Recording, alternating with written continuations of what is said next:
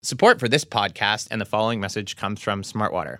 Not satisfied being like other brands, Smartwater looked right up at the clouds and said, I wonder if we can one-up Mother Nature for a purer, crisper water. And guess what? They did. Smartwater. Vapor distilled for purity, electrolytes for taste. Welcome back to the Eater Upsell podcast from the Vox Media Podcast Network. My name is Daniel Janine. I'm a producer here. I'm joined by Eater's editor-in-chief, my co-host, Amanda Clute. Amanda Clute, how are you? I'm doing really well. How are you, Dan? Doing so great today.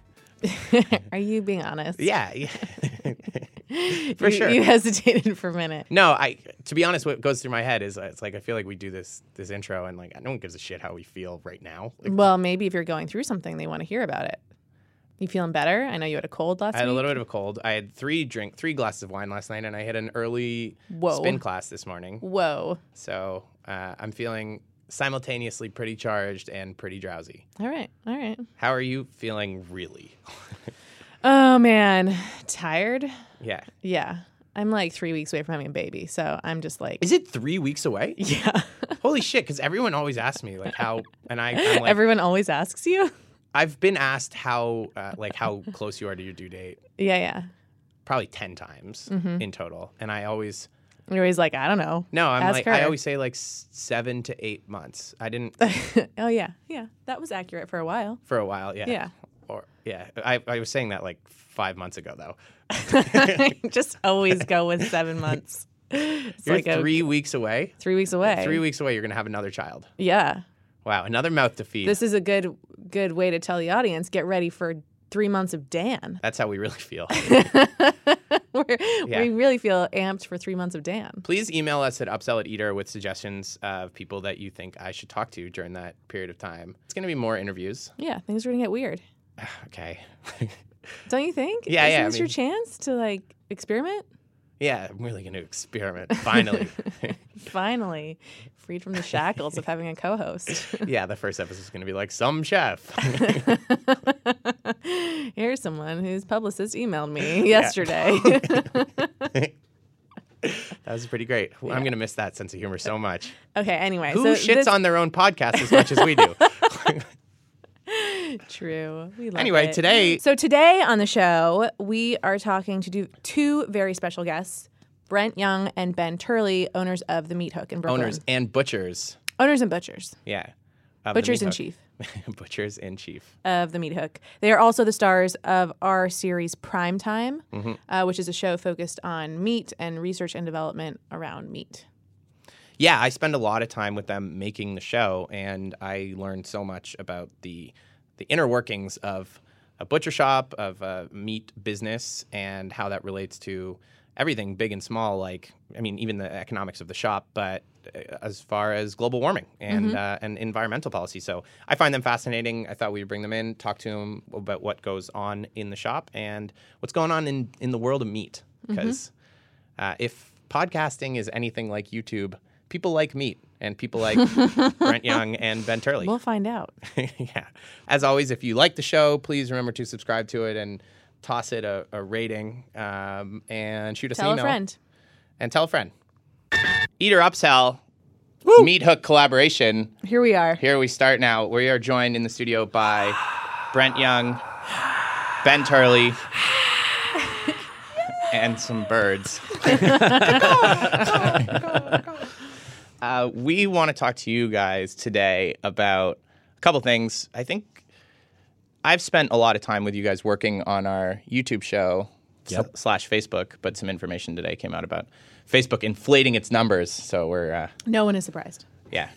Wait, what? Facebook? Did something wrong? There's something questionable about Facebook? Huh. But anyway, I feel like over the time we spent together, I've picked up so many things that I was like, what? You know, that's so fascinating. So I think we want to trace some of those things.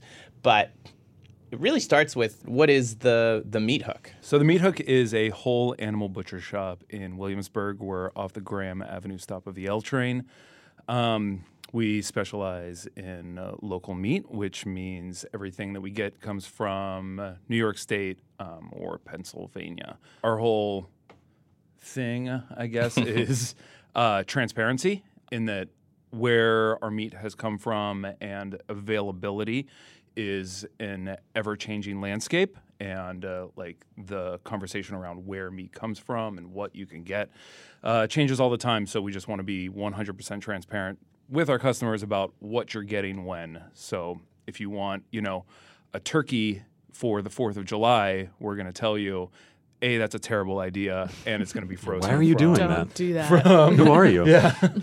You're not even anywhere close to Canadian Thanksgiving. But you know what you're eating, where it comes from, and why. And why? Why do that? Why do that? Yeah. Because there's no harder way to do it, Dan. Why would we? We couldn't find a more difficult way to do it other than tying each other's hands behind our backs. How did you get into it? We, why do it is, that's the impetus of the whole thing was that Oh, is this? Can you do friendship origin story though? You have to. You have to go. Origin story. We didn't meet around the butcher's block, Amanda. we met around a pizza. Ooh. Yeah. Yeah, we actually met at a pizzeria in Richmond, Virginia. Woo! And Great town. Big props. And a small little butcher shop opened in Richmond, said that seems super cool, and wanted to get involved in it. And it was like a 2-man operation. And soon as kind of started volunteering time there and interning, I was going to school. And it became a very interesting conversation and learning experience about how a butcher shop works. So we got our chops. Wow. Oh man, wow. Did he take your line? Yeah. I wasn't going to say that.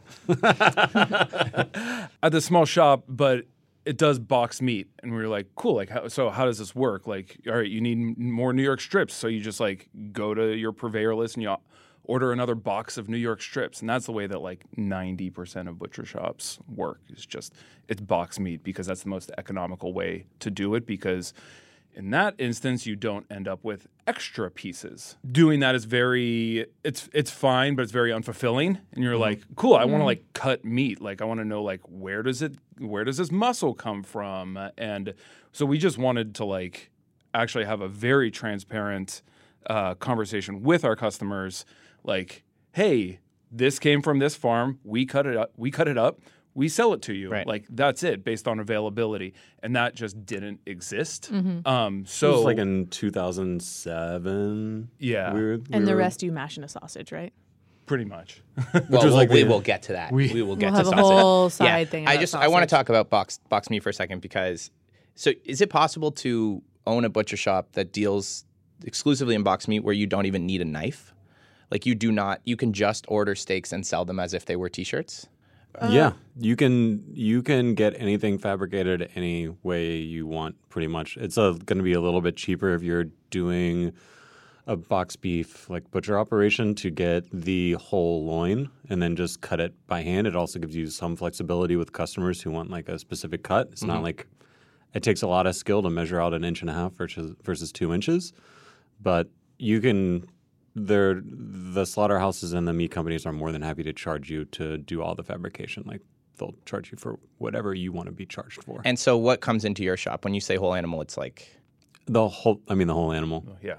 I mean, we don't get the head because, ew, gross. But other than that, like, yeah, we get it from the rear ankle up to the front hoof, and we get the whole thing, and then we break it down from there, which I think is part of our transparency is like we break it in front of the customers. You come in and you see it hanging there, and you can ask for whatever cut, and you know it's available because you're seeing it happen in front of your eyes. and if it's not available, then the good thing about back next week. no. If it's not available, the good thing about being whole animal is you're not just like ordering more New York strips or whatever. You have plenty of other options that kind of relate to that muscle or sit next to it or have a similar texture or flavor. And at this point, we have a pretty amazing crew of butchers and cooks who can always, like, if you wanted a New York strip, but we don't have that, we have like something that you might like more, and it might be even cheaper. Right. The approach. I mean, that's like our whole interest is the conversation that you're going to have with the customer is less like what are you looking for. It's like, what way do you want to cook? Are you going to grill? Are you going to braise? How many people are you cooking for? Because we can make a better suggestion on something that you might have not come in to actually purchase, but we're like, cool, check this out. This is a better bang for your buck and a little bit more fun to cook. And you're like, oh, cool, that's fun. I just learned something and I get to go eat something delicious. Like that, it doesn't get much better than that. So, and that's completely unautomated. Like you need to talk to another human being to do that, which is not the easiest thing to do, but is the most fun thing to do and the way that, we want to run a business. And you were saying that the butchers that you buy from will charge you to fabricate whatever. Does that mean you save money by doing it this way, or are your costs higher? Oh, no, because our of the way costs you are operate? astronomically higher. When Brent mentioned local meat, we also, everything is grass-fed, grass-finished, which a lot of people say grass-fed and then leave off the grass-finished because they're actually like them putting them in a barn for 4 months to load them up on grain. We do grass-fed, grass-finished, so they're like born on pasture, live on that pasture their entire lives, so they're very expensive to raise. They're also raised about 3 times longer than your average animal, and we're paying for all of that good work and hard work that our farmers do. And then we have to pay for extremely skilled labor to be able to break down everything. And then, if we're doing ground beef, we're grinding it once or twice a day, so it's very fresh. All the steaks have to be kept very pristine. So it takes a lot of people. We could probably, if we were doing like a box beef operation, I think we have 20 people working at the butcher shop, and we could probably cut that down to about 7 people if we Does just this did extend to boxes. all the animals or just the beef? Beef, Is there some, pork, some lamb. like duck deal to be had at your place? There's a duck deal. Like, is there what's the secret affordable thing to buy?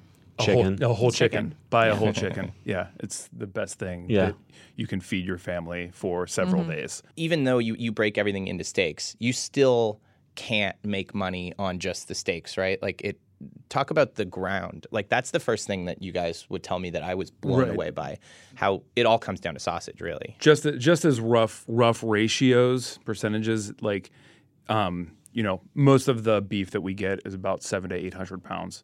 Let's call it 1,000 because sometimes it's over, 1,000 pounds. About half of that is bone. So, like, you can use that, and thank God for the bone broth trend. Like, that's been a real lifesaver for us in the past couple years, where we're actually selling all of our bones. But come June, July, Do you August, sell it to bone broth operations, or you sell it to your customers? to our customers. Oh, wow. People come in and like want. So there's enough demand there. There's a to lot buy of up all people your that bones? come in and just ask for 10 pounds of beef bones. Wow. Which is like a big stinky project to do, but we also make it ourselves. People are so intense. So yeah, they Oh, are. and you They're can awesome. just sell. You can just sell the broth. Yeah, exactly. So we do both. About half of every animal is bones, and then half of the usable meat is ground. So we have a restaurant in Threes Brewery down in Gowanus, where fortunately we sell cheeseburgers to a bunch of people drinking beers, like easy sell. But we've had to pick up restaurant accounts so that we can actually use all of our ground beef. But our ground beef, even wholesale to restaurants, is twice as expensive as any other commodity that you would get in the city. So it has to be a conscious choice to go with this product because we believe it is a better product. And that's a good way to even further think about it. If you want to get into the minutia of like how expensive things can get, is say you buy a whole beef and it's $4.50 a pound. And so you take out that 50% bone weight, and all of a sudden your meat is now $9 a pound that you paid up front before you've even had like anyone touch it, that because of their skill level, they should make a good amount of money. They are experts in their craft, and this is like a pretty niche market. So you want to make sure people are well taken care of in that regard. And then all of a sudden that $9 raw piece is like, you have to turn, what did you say the percentage was on ground beef? Was it 60%, 50%? 50, yeah. So then you have that at 50%, and you're pretty much like, if you're selling ground beef at $9 a pound, you're already losing money because of the amount of time it took to like get down to that ground, and then you have to make up for that on the steak side. And so, like, when you get to, like, filet is the easiest example because a whole filet is, 2 to 3 pounds. They're pretty small. So you're like, cool, that's $30 a pound. That sounds really expensive. And a big one's, 3 pounds. You're like, oh, it's $90 for, like, that's like what we would make off of, and there's only 2 of them. So it's $180 off of, what it costs to purchase this whole animal. Do the math, a whole beef is $2,500 to $3,000. Like, all right, your quote unquote most expensive cut of the filet gets you $180. Like, Right. All right, got a lot more to sell. Basically, lesson being that you don't make a lot of money in this business. The meat business is not where you go to like make a dime.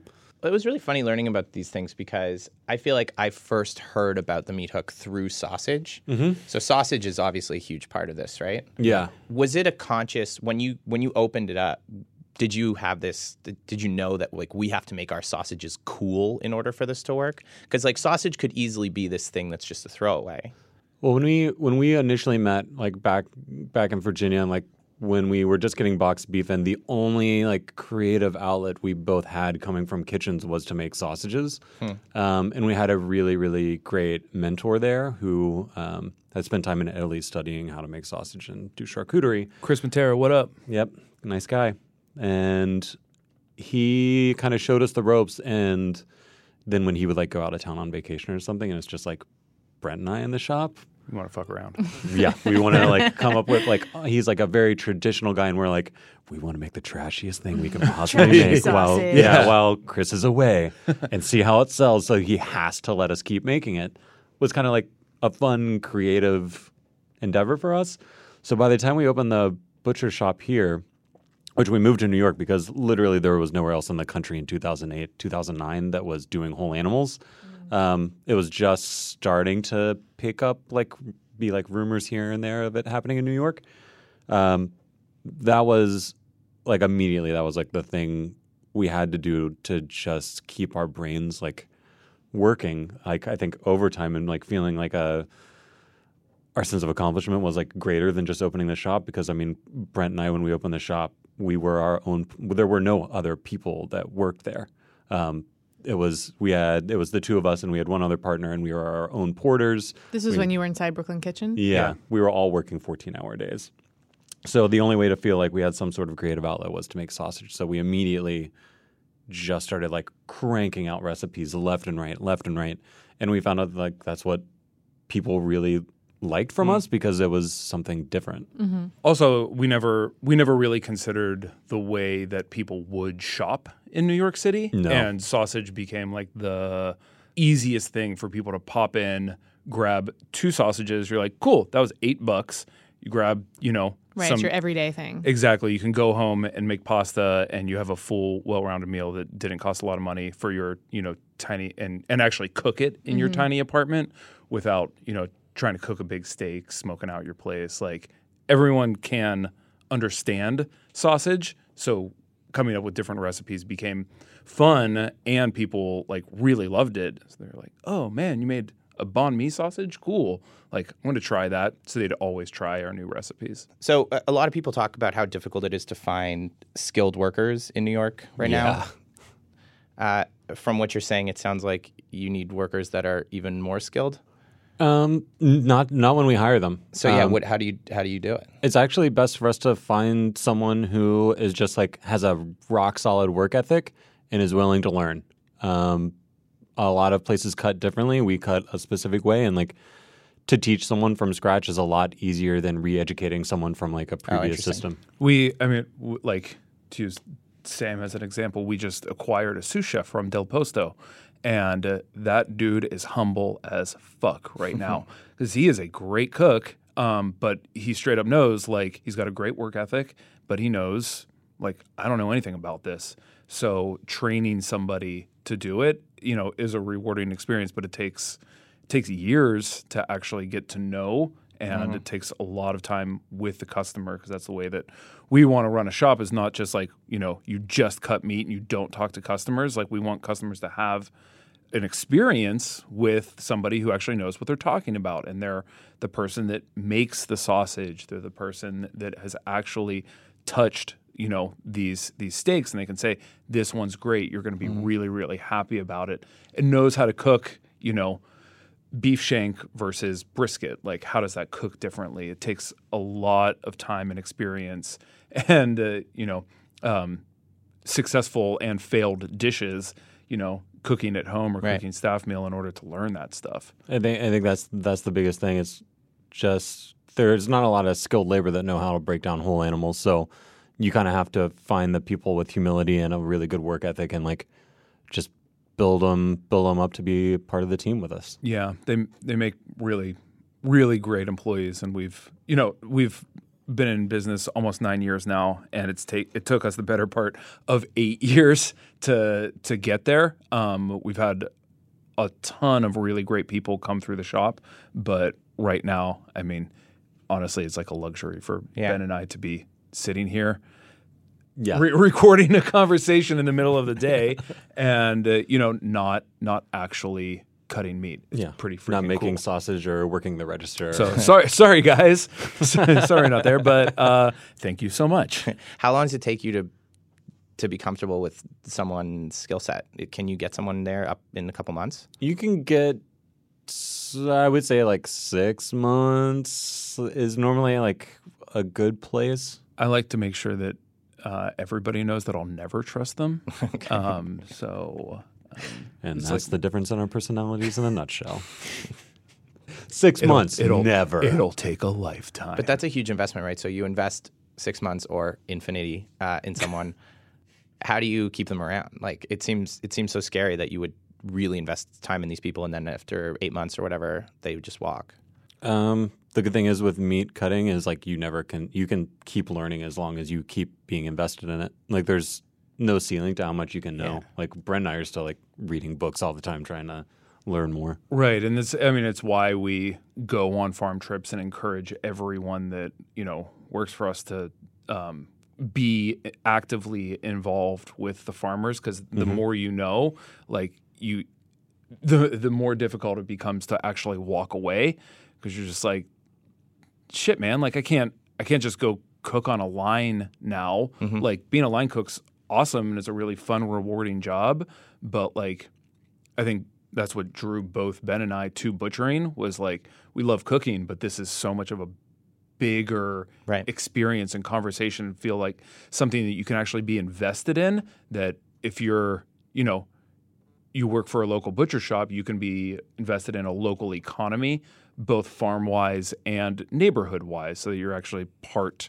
of a neighborhood. It seems like it's kind of the answer to the bad business decision, right? It's like you really, truly invest in a thing, and it may not be good for the bottom line initially, but it is what helps keep staff invested in an idea. Yeah. You make it about the group. Like, we're all invested in this thing and like educating our customers and being part of a food system we all believe in. Like, it's easier to get people to stick around if they actually believe in what you're trying to do. Every week, the Eater Upsell helps you digest the latest hot topics in the world of food. Coming up next, hear an advertiser segment from Betterment about an easier way to digest life-changing financial advice. Do you know the emotion most often associated with money? Anxiety. Anxiety, right? We've all felt that. But where does it come from? There's kind of a couple of different components to it. Some of them are really practical and they're valid, right? Like, money is the ability to buy things that you need. We have other components of anxiety about money, which are more about just the social and psychological components of it. You can see other people spending money, but not other people saving money. That's Dan Egan. He's the Director of Behavioral Finance and Investing with Betterment, an online financial advisor that reduces investment anxieties by helping clients set and meet goals. When you sign up to Betterment, we're going to ask you a lot of questions that are just practically useful. Like, are you married? Where do you live? How much money do you make? Because that influences what are the best account types to use? What kind of tax breaks can you use? How much do you need to be saving and over what period of time? According to Egan, the results of this can be summed up in one word. Elation. When you have that sense of accomplishment of having hiked up a very large mountain and gotten to the top and you can see for miles, it really pays off a lot more than you expect, and those kind of memories stick with you for longer. Betterment. Outsmart average. Please remember, investing involves risk. This has been advertiser content from Betterment. Thanks for that note from Betterment. To learn more about their tools, visit betterment.com/eater. This episode is brought to you by Sonos. Sonos makes it easy to create your perfect home sound system with speakers for every room and listening experience. Upgrade all your entertainment with Sonos Beam, the smart, compact soundbar for your TV, and enjoy brilliantly clear sound for shows, music, movies, radio, and more. Amazon Alexa is even built right in for simple voice control. Take listening to the next level when you connect Sonos speakers around your home. They all work together. Need help in the kitchen? Get it with Sonos One and Alexa. The smart speaker is compact enough for your countertop so you can ask Alexa for the next step in your recipe or get inspired with a cooking playlist. Sonos works with all your favorite streaming services and even AirPlay, so you're free to listen to what you want, where you want, however you want. Go to Sonos.com to start your home sound system today with Sonos One and the all-new Sonos Beam. You've recently launched into a sausage wholesale business where you're selling it to different purveyors.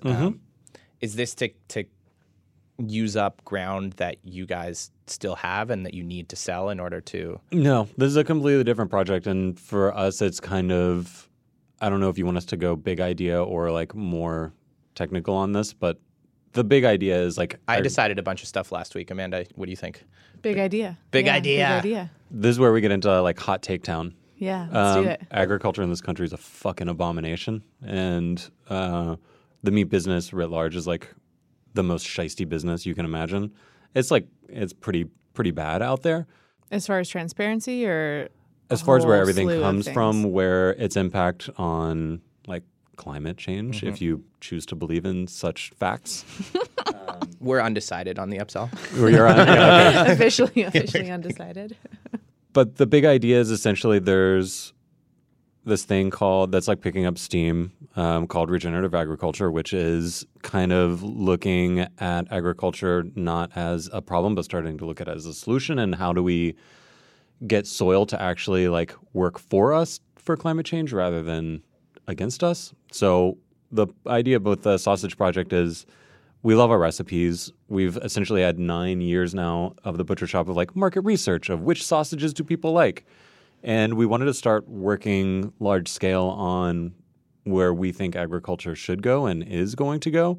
And so the sausage company is like our first real cannonball into that, where we're working with our main pork farm, Gibson Family Farm.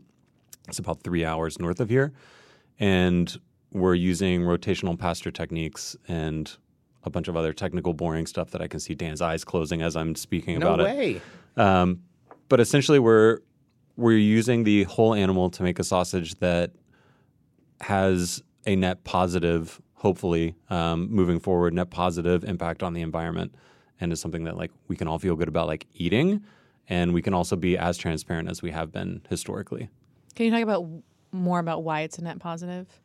Because of other the types of... what's called carbon capture in the soil based on rotational pasture practices. So you essentially start with like your chickens, and then you move like your lamb, and then your pigs can clear out some trees, and then eventually you have beef. And one of the things is you obviously cut out pesticides and fertilizers, and you're using just this rotation and then the break that you give the ground to actually build up soil health. And what you get with that is obviously a healthier environment. And when you have that, you actually get soil that doesn't leach out its carbon, but it will actually attract about a third more carbon and actually pull in more carbon into the ground than it lets go. And that's what we're trying to do. The way that like, you know, these farms work is that they are small ecosystems. So having the animals, you know, like lamb and beef prefer different grasses. So like if they follow one another, they'll treat a field completely differently. But like what, you know, an animal eats, but an animal shits as well. So, and that's like the best fertilizer in the world. But if you pump an animal full of antibiotics, like that's going to end up in your waterway. But if you don't and you have pasture management, like the microbes in the soil and like the insects that kind of take care of these animals all work together to create a healthier environment, which creates actual better topsoil and like a better root system. So whenever you have like huge storms that, dump a ton of water onto your land can actually absorb the water rather than having flash floods. Exactly. So it's like, it sounds really cheesy, but it is like literally, saving the earth itself. Does it mitigate the carbon coming from the animals themselves? I think a good way of thinking about it is that, and I heard about this at a talk last year, is that like the largest environmental problem is industrial beef, but all of the studies are showing that if beef is raised outside in a rotational pasture, like in order to have the amount of land that you have, like all of that's spread out. So you just need to like non-industrialize this system. It really does take care of itself, and you don't have huge manure pools that cause, what's it called? Manure pools?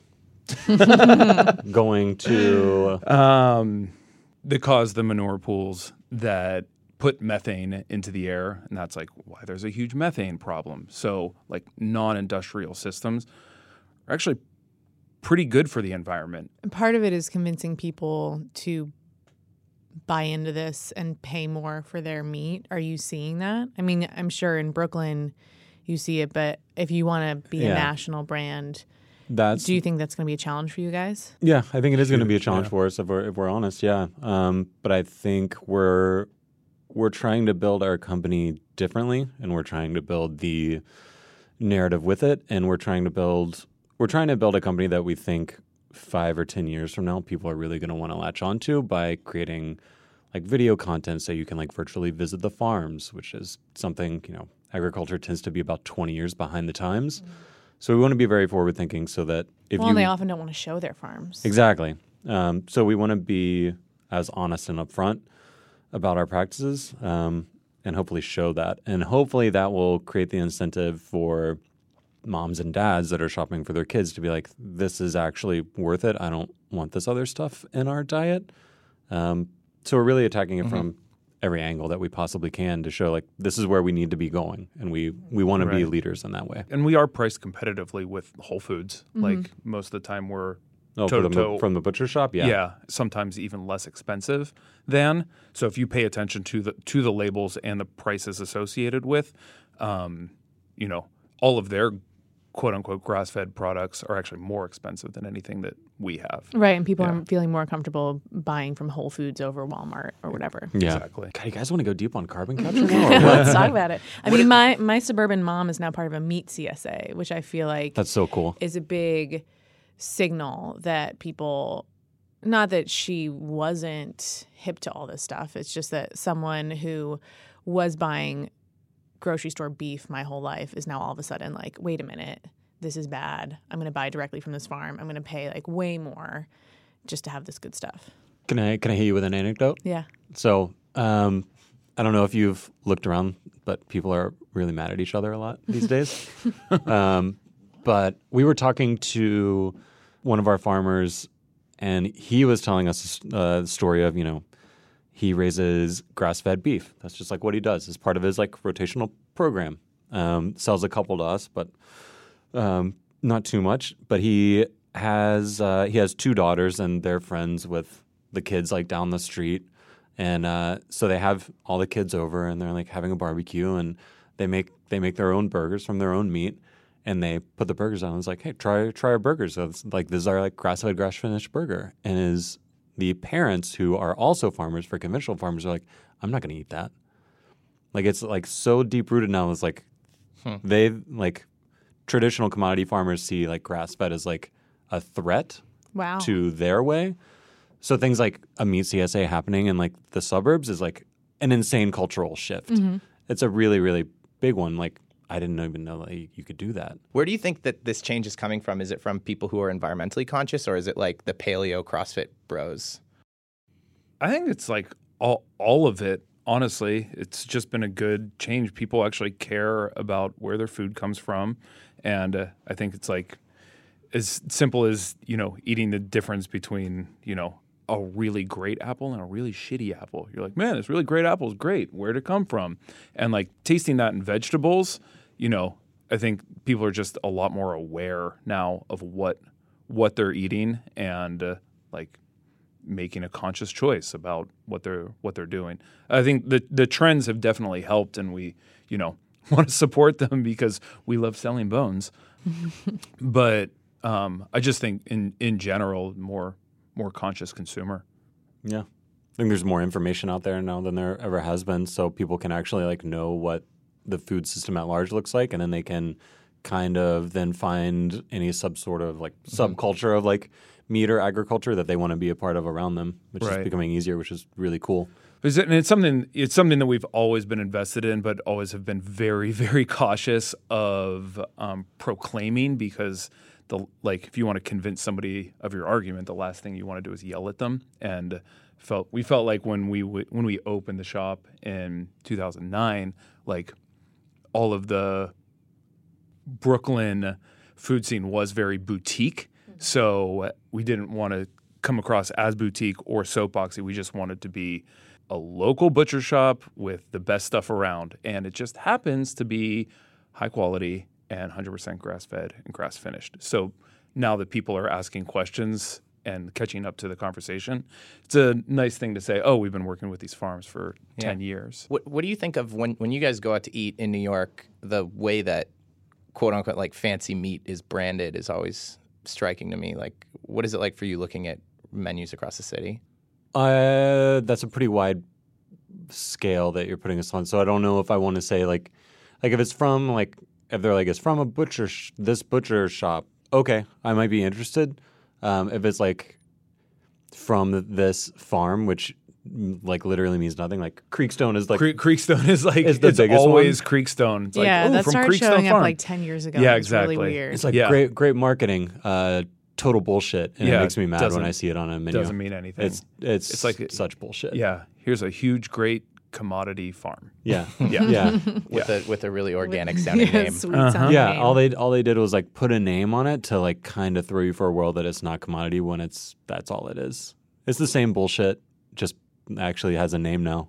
Yeah, I can go off on this for a while. That shit makes me furious. It's crazy. I mean, like that. I can't think of, other than that Dirt article in the Times, like the last thing that was about beef was Creekstone, because they have their own slaughterhouse, which was Temple Grandin approved, which like that's like the whole story. It's like it's a semi-humane slaughterhouse. Okay, cool, but it's nothing about the beef. It was nothing to do with diet, raising practices, housing but it was practices. Just like another marketing campaign. It's like this it's like for this 10 minutes of their lives, is Temple Grandin approved. The rest of it is like the same shit. The same shit that you like see videos of, and you're like, that's disgusting. Yeah. Creekstone sponsor us. So what about when you see like these, I mean, I'm going to use Palafreda because it's New York, but what about when you see these Palafreda custom burger blends and stuff? Is that's just marketing? That's all bullshit? What's short answer, yeah. It's a nice way to make an extra buck on something that like doesn't really taste that different. Like we get customers in our shop that are always like, oh, I want like short rib and brisket. And it's like, dude, that burger's going to cost you $30 now for us to like custom grind all this stuff. Right. So yeah, somebody's like, can you throw some skirt steak in that grind? It's like, dude, that's a $20 a pound steak that you're throwing in the grind that's not going to change. So having that on a restaurant menu is like, just think of how many skirt steaks that are actually being sold on restaurant menus as a delicious steak. And then there's even more. Like, this system is so big that there's more that you're just fucking grinding. Like, gross. Yeah. And when it matters a lot more that you have the right amount of like fat to lean ratio, than it does like that this specific fat is in there versus that specific fat. Like, I think it's much more important where the lean is coming from. Like if your lean's all coming from like filet, it's going to taste a lot worse than if your lean comes from like the neck and the shoulder where it normally does. That's where all the tough muscles, like hardworking muscles are. So you're going to get good flavor out of those. But as long as you have like what I think a good burger is 70% lean, 30% fat. Most places it's 80-20. But a little bit more fat, and you have a better burger, and use the hard-working muscles that are meant for grind. But Save your money. Spend it on a nice bottle of wine. But what makes a good grind is a good animal. Yeah. And get your fat content up, but like a great, a lean, grass-fed, grass-finished animal still tastes 100% better to me than any grain-fed ground beef. Well, I mean, it just doesn't taste like anything. Yeah, I think that's a really good point. I think with burgers, like if you're working within the commodity market, which makes up like 85% of the overall market, all they're doing is they're building in ways to kill variables. So everything just tastes the fucking same anyway. Like it doesn't matter like where your muscle comes from. It's all the same bullshit. So yeah, I think when people tell me like their favorite burgers from this place or this place, I mostly take that to mean like you like the way that burger is like dressed, or you like the bun or something like that. It's less Great like sauce, lots of cheese. Good room. and that's fine. Like I'm like one of my favorite burgers in the world is like JG Melon, which is like not special meat, but I just like love the bun and I love the way it's done. It's a really fun place. Yeah, so it doesn't invalidate anyone's like favorite burger. It's just like that burger tastes the same as every other burger. You just like the environment of a place. You like the wait staff, like all these other things, and it's not has nothing to do with the meat. I just totally feel for you guys because now fully understanding these things and knowing that you have given so much to it and care so deeply about it, hearing somebody come and be like, I love the steak from this place, and you just know it's full of shit. They have a bad operation. They are bad for the world. It must be very challenging to smile and nod as kindly as you two are.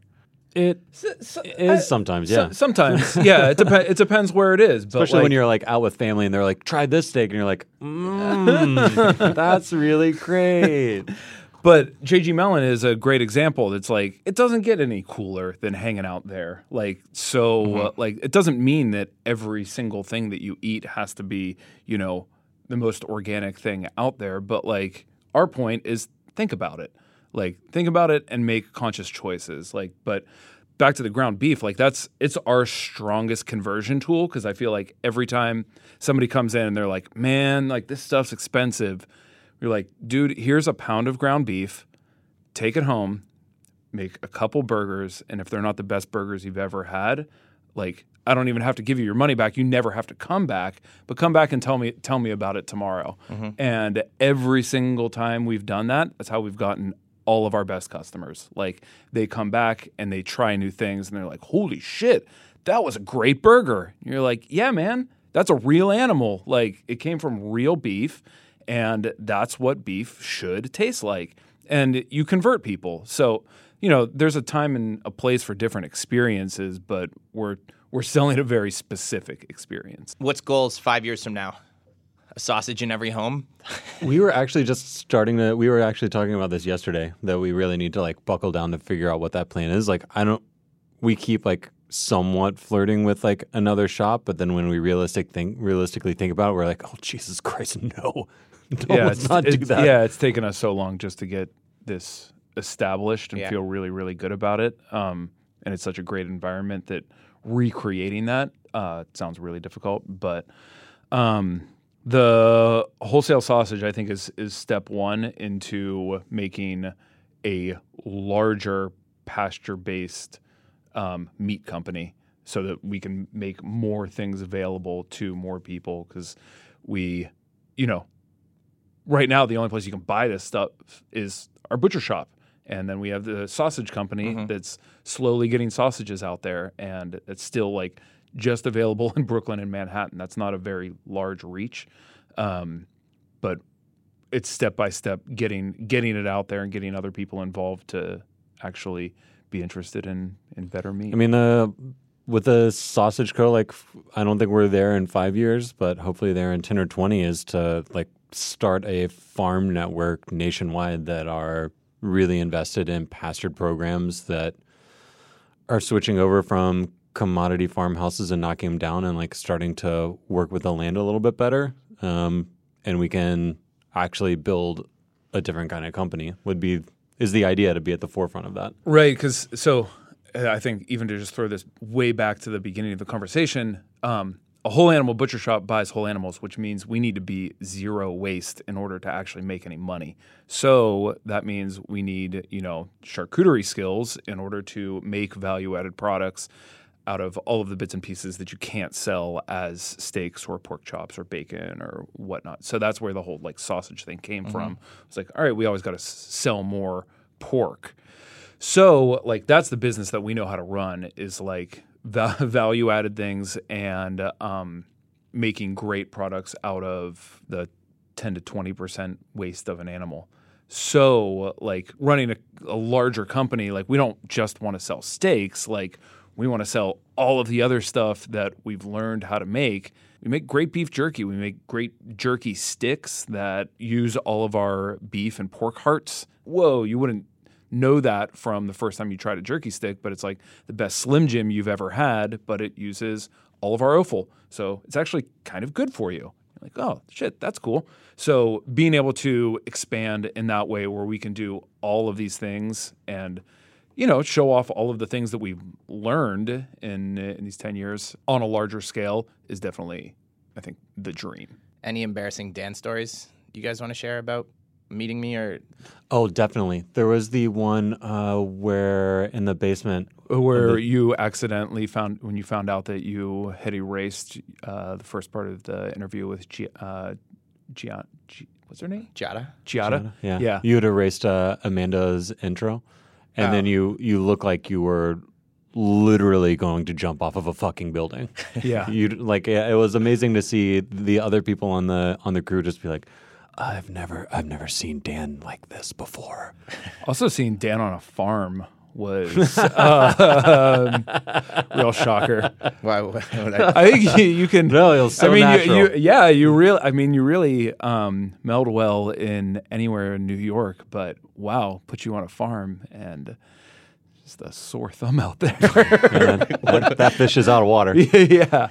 What? I think I'm pretty good in all environments, specifically bad on farms, eh? Yeah. Remember when you were trying to leave the farm just to go to a spa? I called an Uber. What? 20 minutes for an Uber out here? You People gotta be kidding me. underestimate the range of Ubers. Part 2 of our conversation. I also don't think where I was leaving has any bearing on how I handled myself on the farm. No, it was just a visible like. I wasn't like trying to plug my phone in the middle of the grass. Not far off.